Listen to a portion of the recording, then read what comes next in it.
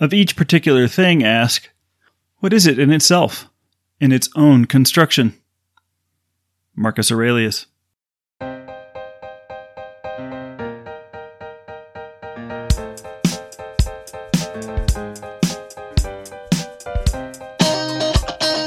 Hello, and welcome to A New Order of Things. I'm your host, Eddie Killian, and this is a weekly podcast where creating conversations and community around building winning individuals and organizations is our goal.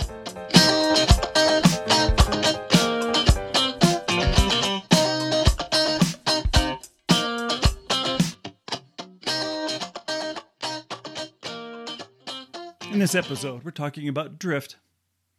It's drift and the processes of mitigating it as a business hazard that all the things we'll discuss in this podcast, past and future, ultimately deal with.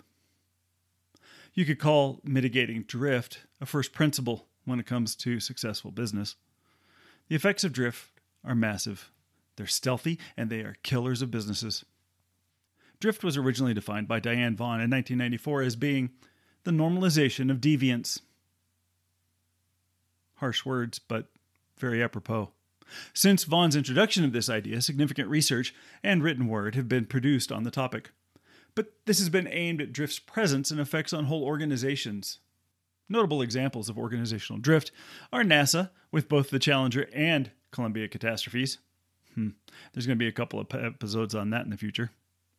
Enron's epic deterioration, the 3 Mile Island accident, and numerous infrastructure fails, plane crashes, and the gross inabilities for government entities to see a massive terrorist attack in the making. But researchers have spent little effort studying the areas where drift is first recognizable: the frontline worker. Drift has predominantly been researched, examined, and scrutinized as it pertains to disasters of high consequence like those listed above.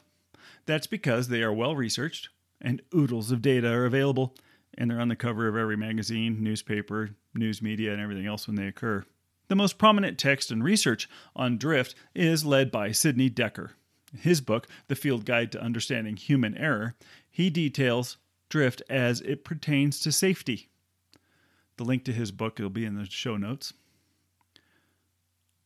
He writes, telling yourself to look for holes and failures makes you forget that to the people working there, their organization is not typically a brittle collection of porous layers, full of people committing failures on a daily basis. To them, it is a place where normal people come to do normal work. If you look for the holes, the abnormal, the failed, and the broken, you will have difficulty understanding why things are normal to them, why they would do what makes sense to them and their colleagues and superiors, and often regulators. To understand that, the incremental nature of drift is important. While the end result of drift may seem a very large departure from originally accepted routines, each step along the way is typically only a small increment, or decrement, what was accepted previously. As such, the small departure from the previous routine does not normally concern people that much, especially if adverse consequences do not occur. Doing what you do today, which could go wrong but did not, does not mean that you will get away with it tomorrow. An entire operation or organization can shift its idea of what is normative, and thus shift what counts as bad news. On-time performance can be the expected norm, for example, even if we borrow from safety to achieve it. In such cases, the hurried nature of a departure or an arrival is not bad news that is worth reporting, or worth listening to for that matter. It is the norm that everyone tries to adhere to since it satisfies other important organizational goals, such as customer service or financial gain, without obviously compromising safety. From the inside, drift may become invisible. When Diane Vaughan called the process of drift the normalization of deviance, a group's construction of risk can persist even in the face of continued and worsening signals of potential danger.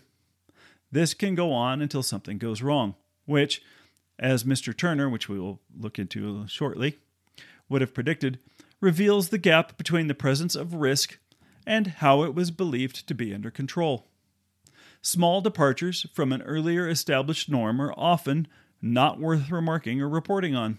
Such incrementalism contributes to normalization. It helps the organization learn the wrong thing. Experience generates information that enables people to fine-tune their work. Fine-tuning compensates for discovered problems and dangers, removes redundancy, eliminates unnecessary expense, and expands capacities. Experience often enables people to operate a social technical system for much lower cost or to obtain such greater output than the initial design assumed. Barry Turner, in his book Man-Made Disasters, which we were quoting earlier, details his belief that there is an incubation period of failure that occurs, a period where multiple things degrade and lead to an eventual disaster. Turner shows that the root of all disasters are social and cultural. Charles Perrow, the leading scholar of disaster and organizational failure, stated, "With Turner's published work, technical explanations of failures have become metaphors. When organizations and workers drift, it happens slowly.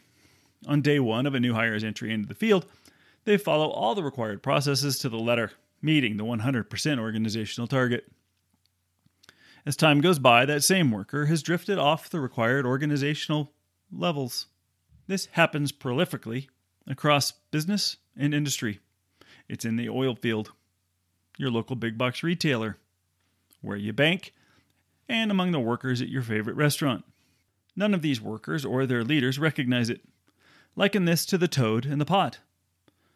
Put Mr. Toad in a pot of boiling water and he jumps out faster than his wild ride.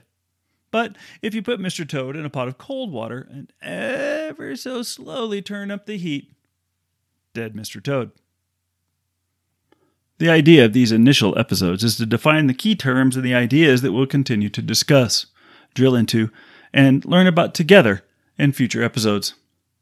Drift has significant impact on business and the individual, and there will be lots and lots of learning together about mitigating the hazards it causes. Join me next Tuesday as we continue to travel the path of what is difficult, perilous, and uncertain as we explore introducing a new order of things. I'm your host, Eddie Killian, and this concludes Episode 3. For exclusive content, notifications of each episode release, and sign up for my newsletter, head over to the website, eddykillian.com. Click on the link in the show notes and join the conversation, or contact me directly at interesting@eddykillian.com.